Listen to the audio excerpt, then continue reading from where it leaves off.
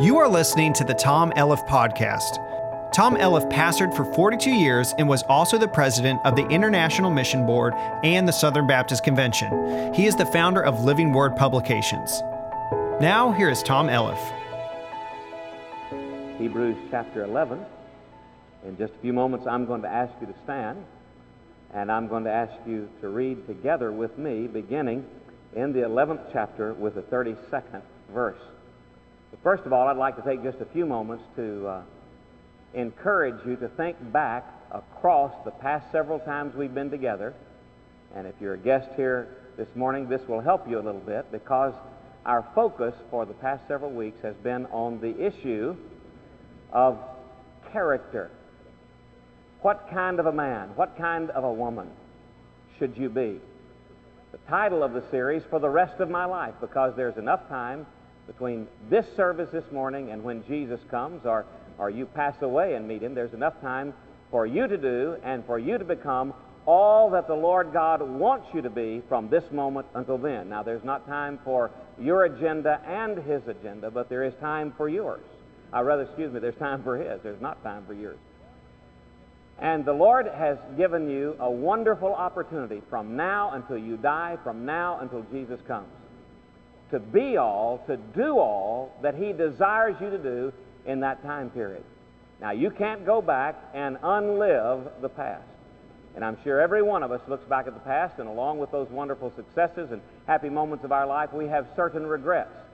We wish that we had spent our time better. We wish we had expended the energies of our life in a more fruitful fashion.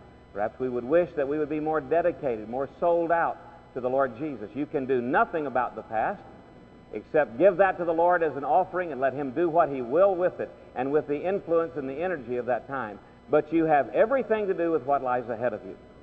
And so I want to encourage you this morning, for the rest of your life, to make a specific decision about the issue of determination. Now, we have looked at the fact that it's important to be a devoted man, devoted to God, family, devoted to the finish. It's important, we discovered, to be a disciplined man. That's what focuses your energies. To be a diligent person, that's what takes the energies you have focused and applies them in a specific manner. It's important, we discovered, to be a daring man as well as a discerning man. We've discovered that discernment is so very, very important for us. To be a directed man, a man who knows how to find the will of God, and a decisive man, an individual who, once knowing the will of God, will do it. This evening, as we meet together, I'm going to be speaking on the issue of the importance of being a delivered child of God, a delivered child of God. I believe that there are many people here, the sound of my voice, or watching on television, or listening on the radio, who would say, there's certain areas of my life, I know there's sin, I've tried to deal with them. It seems that there is a stronghold in my life, I don't know what to do about it. How can I, as a believer in the Lord Jesus, be delivered of these habits, or of these thoughts, or these particular activities which I do, which are so out of character? How can I be delivered? And so this evening, for the rest of my life, I will be a delivered man. And we'll be looking at the Scripture about deliverance. And what is a deliverance ministry anyway? So I know you'll want to be back for the service this evening. Now, this morning, determination. Determination. In a few moments, we're going to read a very familiar passage of Scripture, and there's a small phrase in it. Let us run with patience the race that is set before us. And of course, the picture is that life is a race. There's a start and there is a finish line. But the race is not to be run just in a moment. We are to run with patience. That literally means we are to exert our strength over the long haul, cheerfully enduring all that comes our way. And so the issue this morning is determination. Now, I'm going to be honest with you. Some of the most discouraged people I know in this world, and the most discouraging people, are the people who have a great absence of determination in their life. It is as if they are shuffling through life with their hands in their pockets. They have no ambition. The compass of their heart is set in no particular direction. There's nothing that adds a glint to their eye or a spring to their step. They're like hobos. They're like transients. They'll just go whichever way the transportation takes them. No ambition, no drive, no determination in their heart. I'll be honest with you, men, and I'm always amazed because we seem to have more men in our services, and I say this often, I rejoice in it, even than ladies. And let me just say, ladies, that's not the way we want it, so call your friends. But let me just say to you men that the most disconcerting thing to your wife is to not sense any determination in your heart. To sense that you do not have a sense of direction and that you are going no place and you don't care. And I'm not talking about worldly ambition. I'm talking about having your heart set on those things which are of God, being the man God wants you to be, doing the things God wants you to do. Your family, your wife, your friends need to know what's important to you and where your life is aimed and what you're about and what you are willing to give your life for if needs be, because there is a great determination in your heart. And there are many men who do not have that quality. And let me just say that there are many men who have that quality earlier in life but believe, because they have reached some magic age of 65, that they do not have to have determination and energy and direction in their life anymore. Let me just tell you that that magic 65 age has no magic about it whatsoever. The truth of the matter is the United States came to that belief that you ought to retire at the age of 65 because many, many years earlier in Germany they set up the very first pension plan. And at that time, men scarcely lived past the age of 43. And so they said, we'll set the magic age of retirement at 65. That way there'll be plenty of money in the pension plan for these men to collect if they ever get to that age. For some crazy reason, we swallowed that belief, hook, line, and sinker, that there comes a time when you could just put it on the shelf. You don't have to have direction. You don't have to have ambition. You don't have to have determination in your life. And ironically, when we say that as a nation, we are putting on the shelf, and you are putting on the shelf, the energies of men and women at the very best and most productive years of their life. They have wisdom, they have judgment, they have strength, they have ambition, the possibility for it. But yet there are people here this morning who worked for the purpose of retiring. It was not that you rested so that you might work, it's that you worked so that one day you might just hang up the shoes, hang up the jersey, and say, now I'm going to take my ease. Well, listen, God wants you to have the quality of determination in your heart. And if you will look in the Scriptures, you will find that some of the greatest of the heroes of faith were heroes in the latter years of their life, far older than 65. Moses didn't go back to lead the children of Israel out of the land of Egypt until he was 80 years of age. And so far longer than the age of 65. And so there are all kinds of people who have no determination. They've just given up. They're just going with the flow. And unfortunately, the flow is going to take you just back and forth and no place in particular, at least no fruitful place in particular. Could I ask you two very sobering questions this morning? What do your family and your friends, your life's partner, if you have one, what does that person, those people, know without question? What do they know you are determined to be in your life, regardless? Let me ask this question. What do your family and friends, and they certainly deserve to know this about you, what do they know you are determined by the grace of God to accomplish with your life? Would anybody ever say this at your death time? Well, that was one determined, focused individual. Heart set on being and doing all that God wanted him to be or her to be, and all that God wanted him to do. What would they say? You are determined. Your face is set like flint, and you are determined. And let me ask you this question. If they can think of something, does what they think of have eternal significance? I asked a man one time what the greatest ambition of his life was. And this was supposed to be a man of God. He was supposed to be a spiritual leader of a church. And he leaned over to me and he said, Brother Tom, he said, I want to tell you the greatest ambition of my life is to shoot a bear with a .22. Well, that would be fun, friends. but I would hate to go down with that being known as the greatest ambition of my life. What is there in your heart, your family knows, is of eternal consequence. And they know that you, live or die, sink or swim, you're going to be that kind of man. You're going to accomplish that by the grace of God. Determination. And so this morning, I want you to stand with me, and I want you to read about some people who are determined. Hebrews chapter 11, beginning with verse 32. Let's stand together in honor of our Lord. What shall I more say? For the time would fail me. What is he? About whom has he spoken? Well, he's spoken about Abel. He has spoken about Enoch. He has spoken about Noah, about Abraham, about Isaac and Jacob and Joseph. He has spoken about Moses. These are great men of determination. Men of faith is the key quality, and faithfulness in their life. And so he's giving this list. He even speaks about Rahab, who spent most of her life as a harlot, but ended up in the genealogy of Jesus because of faith. Her determination to operate on the basis of what God said. So what shall I more say? For the time would fail me to tell of Gideon, of Barak, of Samson, of Jephthah, of David also, and Samuel, and of the prophets, who through faith subdued kingdoms, wrought righteousness, obtained promises, stopped the mouths of lions. They quenched the violence of fire, escaped the edge of the sword. Out of weakness were made strong, waxed valiant in fight, turned to flight the armies of the aliens.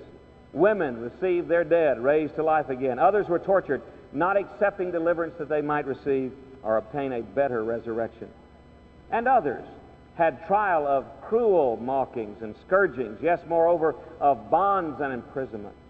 They were stoned, they were sawn asunder, they were tempted, they were slain with the sword, they wandered about in sheepskins and goatskins, being destitute, afflicted, and tormented, of whom the world was not worthy. They wandered in deserts and in mountains and in dens and in caves of the earth. And all these, having obtained a good report through faith, received not the promise, God having provided some better thing for us, that they without us should not be made perfect, or their faith without our joining in on what God was doing would not be completed. And so, we read in the next chapter, seeing we are also compassed about with so great a cloud of witnesses, let us lay aside every weight and the sin which does so easily beset us, and let us run with patience the race that is set before us, looking unto Jesus, the author and the finisher of our faith, who for the joy that was set before him endured the cross, despising the shame, and is set down at the right hand of the throne of God. Father, I pray you would teach us this morning what it means to be determined.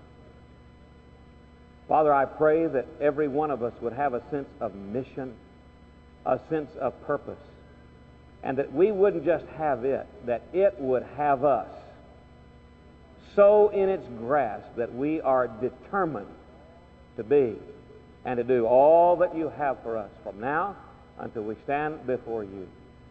From now until we meet you, Lord, whether in death time or are you coming in our lifetime.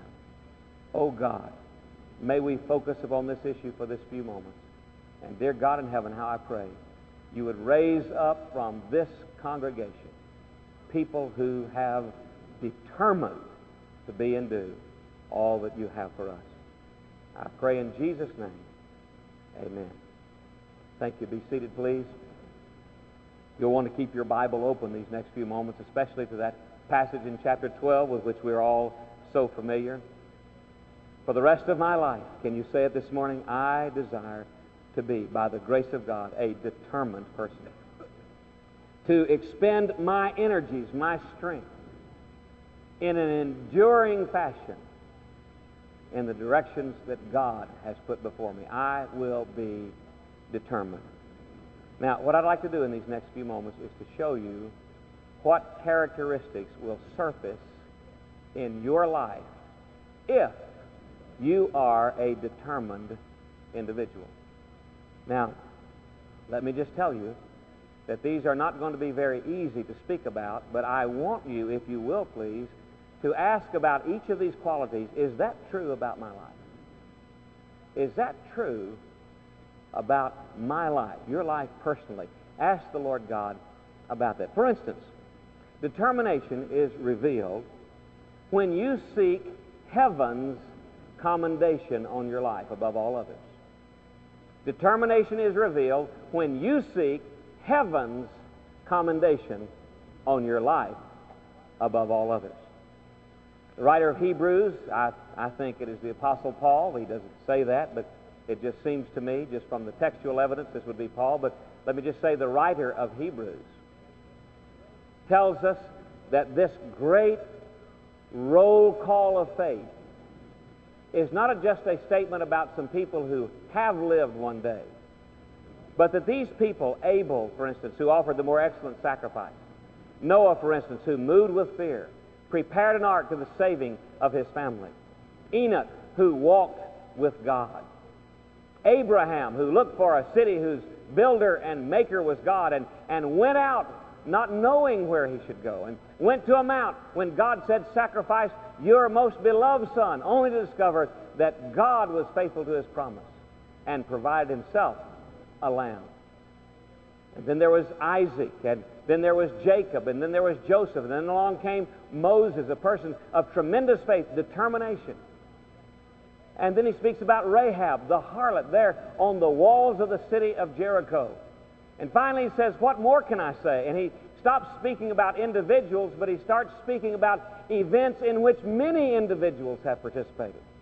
Quenched the flame, escaped the sword, put to flight the armies of the aliens, waxed valiant in fight, wandering about in sheepskins and in goatskins, and living in dens and mountains and caves of the earth, of whom the world was not worthy. He says these are not just people who did live, these are people who are alive. And in the great Colosseum of heaven, he paints the picture there. This great cloud of witnesses, the word witnesses here is martus. Literally, we get our word martyr from that. Those who gave their lives for something important, something of eternal significance. He says these are in the great grandstand of heaven. These are looking on, he intimates here, these are looking on as we now are taking up where they left off, running in this race of life. How do we measure up? It's so easy, isn't it, to lose sight of those who laid down their lives for great causes and to get involved in our own world and just spend our life on a cause that's worthless. Our society right now can be bought with almost anything. People spend their lives for drugs, for sex. People spend their lives and spend them out for such little things, for a boat, for a car, for a house, for a trip. They will spend the energies of their life. That is the great ambition of their life. I went to visit a young man in the hospital some time ago. He was laughing. He said, my friends, he said, they don't treat me very well sometimes.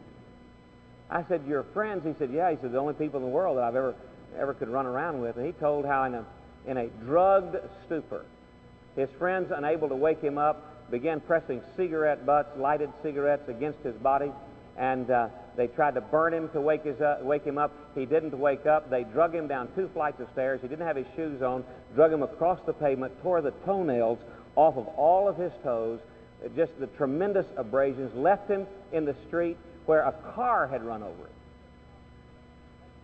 And he said, Brother Tom, he said, I know that you're going to say I should learn my lesson. He said, but I'm lying here in this bed and I can't wait to get back with them and to get some drugs.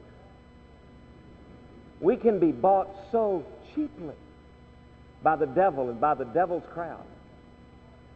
It's easy to forget that we have the Scripture, for instance, because they laid down their lives. We have a faith to hear about because they laid down their lives. And if there's any group of companions I would want to be with, I would one day want to join with them in that great Colosseum in heaven and be known as one of the men, one of the women, I think you would say, some of you ladies. I want to be known as a person of great faith, a person who endured to the end, a person who lived life with face set like flint, with a determined spirit. You know what these people were known for? 2 things. Number one, they were known for faith. This is what we sometimes call the great roll call of faith. What is faith? Faith means that I step out on the Word of God, regardless of what the worldly evidence may seem, It may seem, I say God is right, I will do what God says. In every one of these, Abel offered a more excellent sacrifice. Enoch walked. Noah prepared. Abraham went out. There's an attendant action. They did what God said when it didn't seem reasonable to do what God said, but they staked themselves, their lives and their families, on the Word of God. They were known for their faith, and by the way, they were also known for their faithfulness. They were known for the fact that they didn't quit. They didn't quit. I didn't mean these people were perfect. Every one of them is fact. As a matter of fact, you can go back and find flaws in their life, moments when they fell into sin, moments when they didn't believe. But the entire testimony of their life is like a man climbing a mountain. Sure, he may fall, he may drop down, he may stumble a few steps, but the overall tendency of his path is upward, and the test of their life is their faithfulness. They kept pressing on toward the mark, the prize of the high calling of God in Christ Jesus. If there's any group of people you ought to want to be a part of, it is this group of people, but it comes by determination. A determined person is a person who, above everything else, is seeking heaven's commendation. What I want to hear is what God has to say about it. What I want to measure my life by is not by somebody who's just made $1 million because of some record that they've sung, or somebody who's just made $1 jillion because of the way they can, with their athletic prowess, punch the ball in some way, although there's some good Christian athletes and great Christian singers. But what you would want to be known by in the end would be that you are a person of faith and that you are a person of faithfulness. And by the way, faith is always evidenced by faithfulness. We sing trust and obey. In the literal scriptural understanding of faith, you cannot separate those two. To trust is to obey. And that's why Jesus says, why do you call me Lord, and do not the things I say unto you? Not everyone that says to me, Lord, Lord, will enter the kingdom of heaven, but he who does the things, does my will, the will of the Father who sent me. Doesn't mean you're saved by works, but it means if you're a person of saving, who's experienced saving grace through faith, that faith will produce good works in your life. If you're a determined person, you'll be seeking heaven's commendation. Number two, if you're really a person of determination, you'll be willing to set aside hindering conduct that hinders you in your walk with God. Notice what he says. Laying aside, let us lay aside every weight and the sin which so easily besets us. Isn't it interesting how comfortable we get with sin? You know what that means? If you've gotten comfortable with any sin in your life, if I get comfortable with sin in my life, you know what that means? That means that we have made our hearts a very uncomfortable place for the Lord Jesus. You say, why is that, Brother Tom? Because the Lord Jesus is perfect. He is holy. The Lord Jesus is righteous. And when Jesus is enthroned in your life, and Jesus is enthroned in my life, he will shed the light of his life on everything there that is unholy, that is wrong, that is sinful, that separates us from his love, that in some way keeps us from entering into the relationship that we ought to have for him. You say, well, Brother Tom, isn't that all covered by the blood when we trust in Jesus? Let me tell you something, friend. Your sin's under the blood. Jesus comes to live in your life. He comes in there to live forever. But the issue is your day-by-day relationship. My children are my children. Their behavior has nothing to do with that. But I'll tell you what, behavior has a lot to do with how much we both enjoy the relationship. Many times God's people would call out to him, and he'd say, listen, the problem is not that my ear is heavy that it cannot hear, or my hand short that it cannot save, but your iniquities have come between you and me, says God. Unrepented of, unconfessed, unwilling to change in your life. He says, how can you say you want to walk in fellowship with me if you're not willing to lay aside every weight and the sin which so easily besets you? You know, he speaks about two kinds of sins here. First of all, he speaks about the obvious sin. The sin which so easily besets you. That's the one that right now in your life you say, yeah, I tell you what, I just cannot conquer that. I've got a real craving for that. I seem to be really afflicted with that. That really catches my eye. That really has a grasp on my heart. Probably everyone here in this congregation this morning could know and tell about some sin which so easily besets you. It can just get you every time. The devil doesn't have to work overtime on you to get you to fall into it. It's just something in your life. You just have a natural proclivity to that. That's an area of your life you have not brought under the lordship of Jesus. It just so easily besets you. I mean, the program is just, you just get a glimpse, you just get a thought, you just get a taste, you just get an invitation, and there you go again. the obvious sin, but notice the overlooked sin. Let us lay aside every weight. He said, if you're going to run, you don't want to trip up on these little shoelace sins, but there's more than that. You've got to lay aside every weight. And you know what's interesting about weighty sins? Most people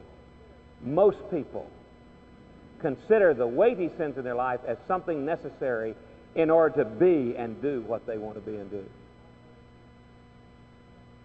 When I heard that statement out of Packwood's diary, I made love to her because it was my Christian duty. I wanted to gag. My Christian duty. You know what? He said, well, I'm in a weighty position. I just sort of have to do this. No, you don't. You never have to sin. Sometimes people say, well, I'm compromising a smaller principle to achieve a larger objective. You get in God's will, you won't have to compromise anything.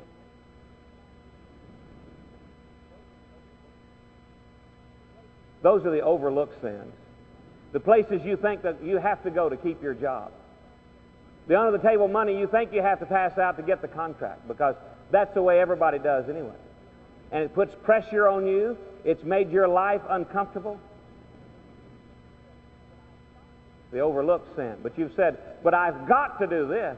I've got to go there. I've got to drive this. I've got to pay this. I've got to drink this, because otherwise I wouldn't have. Listen, you don't got to do anything. No, you don't. You don't have to do anything that is against the will of God. No, sir. And a person who has determination in his heart is going to want to get rid of anything that keeps you from accomplishing your goal. It is amazing to me how all it takes sometimes is the determination to live to get people to change their lifestyle. You know, they go along, they just live like they want to live, and one day somebody comes to him and says, you know, maybe it's out of the result of some test or something, somebody comes along and says, unless something changes, you're going to die. And it's amazing. All of a sudden, those things which are so hard become so easy. It's hard to give up smoking. When somebody finds out, well, you're going to die if you keep smoking. It just seems amazing. It's not necessarily easy, but it happens. It just so it happens. Listen, here's what he's saying. If you have a great godly ambition in your life, you are determined to reach the goal that God has put before you, to be the kind of man God wants you to be, it means you will lay aside. You will set aside any kind of hindering conduct, anything that will keep you from reaching the goal. Number 3, you will select the highest course for your life. You will select the highest course for your life. He said, let us run with patience. In other words, be determined. Let us run with patience the race that is set before us. And he pictures here life as a race. Sure, it has a beginning, it has an end. And let me just say about your life, all university students, high school, junior high students, granddads, grandmothers, you people who may be only a month away from meeting the Lord, you folks who may be years and years, should Jesus tarry, away from meeting Him. Let me tell you something. God has a plan for your life. It's like a race. It's like a race. And you may not have run the first part well, but you can run the balance of it well, if you will. God has a wonderful plan for your life. But secondly, because it's a race, that plan has certain perimeters. You need to run the race that is set before you within the boundaries. You can't just be on this side of the track and to get ahead of them, run right straight across the infield and get on that side of the track. No, the race has certain perimeters within which it must be run. God has a plan for you. There are perimeters within which it must be run. God spells out these perimeters in this book we call the Bible. This is the way the race is to be won. And let me tell you something. One of the problems that some of you all are having right now is that you're trying to run someone else's race for them. God wants you to run your race. Be the man He called you to be. Be the woman He called you to be. Now, what He calls somebody else, many times you look over the fence and say, well, if I could just do that or have what they have, look like they look. If I just had their job, or if I made that salary, if I could just do that, I would be a success. No, you wouldn't. Because you see, God doesn't want you to run someone else's race. He wants you to run the race that is set before you. Visible, right in front of your eyes is what this means. The race He sets before you and says, look, run this race. This is my plan, God says. These are the perimeters within which you must conduct yourself. And so, if you are a determined person, you will have selected the highest course for your life. God's will, God's plan for your life. You know, God has designed every one of us with certain capacities. We're not any of us the same. His plan for your life is not the same as His plan for my life, and vice versa. But I'm going to tell you something. God has a remarkable way of using people who stay close to Him regardless of what His plan for your life may be. My grandfather and I were out in his shop one day. I was just a little boy. And he said to me, he said, Tommy, he said, go down at the end of the workbench. He was a tremendous wood craftsman, just like my father. He said, Tommy, down at the end of this bench, he said, I have something that I want.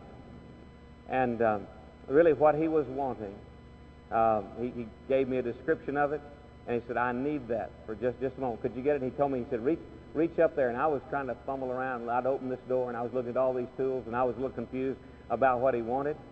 And I turned around, and he said, never mind, Tommy. And I could see it to this day. I turned around, and he was holding an old beat-up screwdriver. He said, I've already taken care of it with this screwdriver. And then he looked at me, and here's what he said. He said, Tommy, I want you to learn this lesson. I didn't use this screwdriver because it was the tool cut out for the job. But I used this screwdriver because it was close to me. And he said, Tommy, in life there are men who are just cut out to do a job. But God ends up using somebody else because the somebody else stays close to Him. God's got a plan for your life.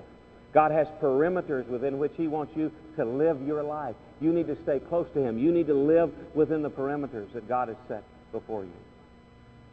You'll seek the highest course in life. And finally, if you're a person of determination, you will set a holy compass for your life. You'll set a holy compass for your life. The people here this morning, people within the sound of my voice, your compass is just wildly swinging right now. You're not sure what you want to be. You're not sure the kind of person you want to be. You're not sure whether you're going to give into this habit and make it a part of your lifestyle or whether you're going to rid yourself of it by the grace of God. You're not sure about God's plan. Some of you all are waffling. You wonder, is God calling me? And you're afraid to even say, God, if you are, I will answer, which is where you start, dear friend.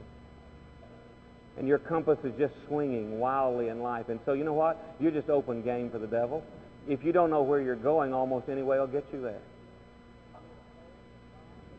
But here we are told that God wants men of determination to set a holy compass in their life. What is that compass? He says, looking unto Jesus. Let Him be the pole that directs your attention. He said, that word looking, by the way, is looking away. Jesus said, look unto me and be ye saved, all the ends of the earth. And in the Hebrew, that word means look away from the other unto me. And this word here in the Greek means look away unto me.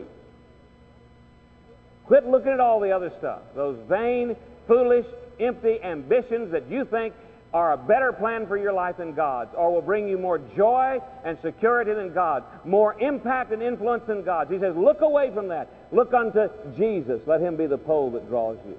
He sets the compass of your life. And notice He tells us why we should do it. We should do it because of who He is. He's the author, the captain, the one who thought it up, the first in line, and the finisher, the one who brought it down to completion. He is who He is. Notice what He did. He endured. He Himself was determined. He stood under the cross. He endured the cross. Look at why He did it, for the joy that was set before Him. I don't understand that, but I'll tell you, there are ladies in this congregation who know what it is like to endure the agony of childbirth for the joy of having the privilege of raising that child. For the joy that was set before us. Look at where He is. He is now seated at the right hand of God. Think of it this way, dear friend. Just imagine yourself coming upon a great Colosseum. And it's evening and the sun is setting. You're not sure what all this is about. And you decide, well, I'll just walk inside and see what's going on. The gate's open and you walk in. And you're standing there on the track. And you look around and you say, this is amazing, this is empty. But as the lights slowly begin to flicker on around the grandstand, people begin to come in and you begin to recognize them. There's a man there with a dove on his shoulder. Well, that's old Noah. There's a man over there that smells like fish breath. That's probably Jonah. Back here is an older man, and he has men around him. Why? That's the Apostle Paul and some of his disciples. And there's a group of men up there. They have an affinity for each other. Their eyes look piercing into the distance, long flowing beards and sandaled feet, and you recognize, well, they're prophets. There's Isaiah and Jeremiah. There's Elijah and Elisha. And over here is a warrior. There's Gideon. And a king. There's David. And all of a sudden you begin to realize that this Colosseum is filling up with people who are listed in this roll call of faith, of whom the world was not worthy. They had wandered about in goat skins and sheep skins and lived in mountains and in dens of the earth and in caves. The world was not worthy of them. They had given their lives. These are the witnesses, the martyrs, who had staked their very lives upon something of eternal consequence. And they are gathered in this Colosseum to watch you run the race. And there you are. Suddenly you look down and you've got track shoes on and a track suit on, and the sun has set and the lights gleam down on you on that track, and you can hardly see the people up there in the Colosseum, and there's a restlessness in the air. And you say, what am I doing? And through the air comes the voice of Noah. Don't worry about it, son. I had never seen rain, and God asked me to build a boat. What has brought me here? I don't know where I'm going. And then you hear that trembling voice of Abraham saying, son, for years I followed on, not knowing where I was going. The gun sounds and the race starts, and you stumble and you say, but I'm behind. And David says, don't worry, I stumbled too. Keep looking to Jesus. You say, but I'm so far behind. And the voice of Jeremiah says, don't worry. Take comfort in God. Underneath you are His everlasting arm. Keep looking to Jesus. But I'm alone, and there's nobody around who will encourage me. And Daniel's voice rises above the crowd and says, keep looking to Jesus.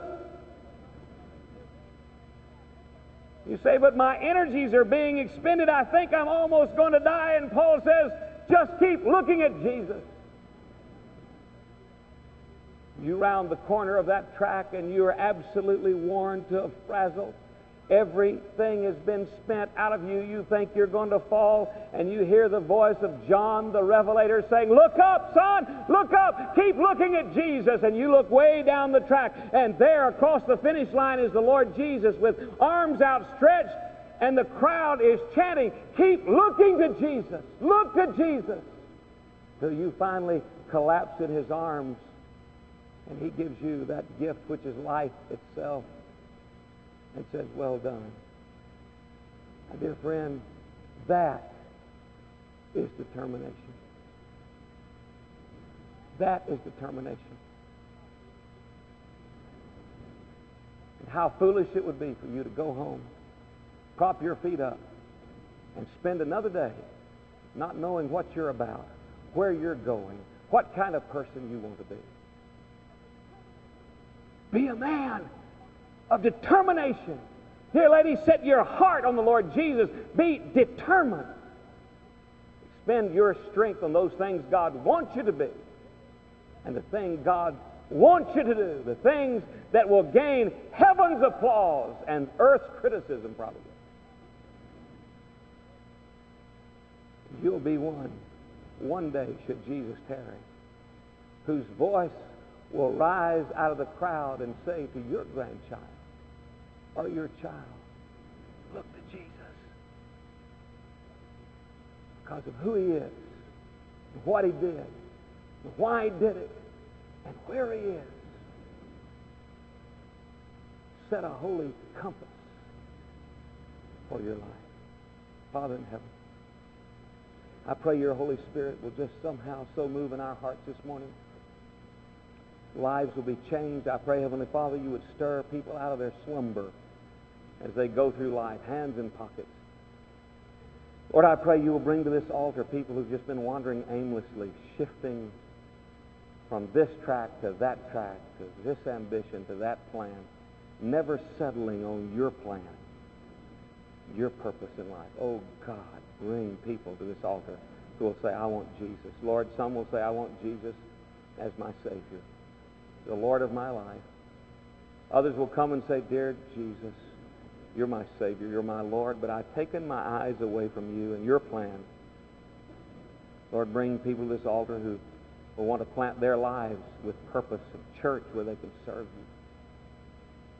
Lord, bring others to this altar simply to cry out to you in confession. Lord God, my family doesn't know that I'm determined to do anything holy and right and eternally significant.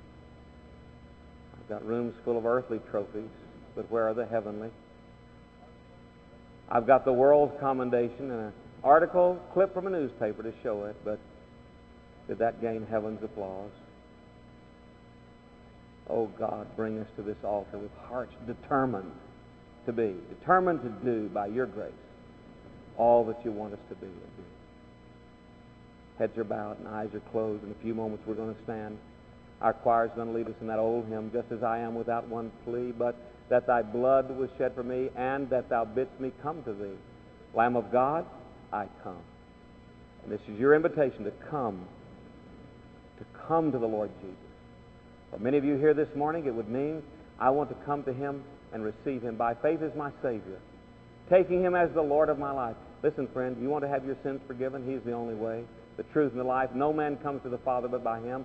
John said, as many as received Him, to them gave He the power to become sons of God, even to them who believe on His name. Paul said it's a sin problem. All of us have sinned, come short of the glory of God. The wages of sin is death, but the gift of God is eternal life. Why is He able to give you that gift? He's a risen Savior. Peter tells us Christ also once suffered for sin, the just for the unjust, that He might bring us to God. That's why He was put to death in the flesh and then made alive in the Spirit. So Jesus says, come to me. This morning, if you'd like to be cleansed of sin, if you'd like to have God's purpose in your life, if you'd like to know that heaven is your eternal home, come and just say to one of these counselors, I want to trust Jesus. I want to trust Jesus. And they'll be here. You just find a counselor. I'm going to ask them to stand even now as I'm speaking. God's spoken to your heart. You just get up, make your way down the aisle. I want to trust Jesus this morning. Receive Him as my Savior. God bless you as you come. I believe there are people here to whom the Lord is saying, look, this is supposed to be your church. You may be a university student. You say, but, I've come from another town. Great. We'd love to take you as a member in watch care. That means simply we just take the responsibility of looking over your life and being your church while you're away from your home church. Wonderful. I would encourage you to do as so many university students have done. Make this their church, home. And there are others, families here, to whom the Lord has been speaking about this becoming a part of your life. This church, this fellowship. And you just sense God at work here. You want to be a part of it. I urge you to come this morning. Your invitation. Some will be coming just to kneel at this altar and just pray and say, God, you know what's going on in my life. I want to be a man, a woman of determination. Oh, dear friend, by the grace of God, that can happen beginning today. For the rest of your life, you can be a determined person. Would you make that choice this morning? Heads are bowed, eyes are closed. Let's stand together. I'm going to lead us in prayer. The moment I finish this prayer, you come. Father in heaven, I pray trusting that you would bring to this altar men and women, young people and old people. Lord, people who will say, this morning, I'm determined to receive Christ. This morning, I'm determined to plant my life and serve God as He says. This morning, I want God to give me the grace to be the man or woman I ought to be. Oh, dear friend, bring them to the altar now, I pray, in Jesus' name. Amen.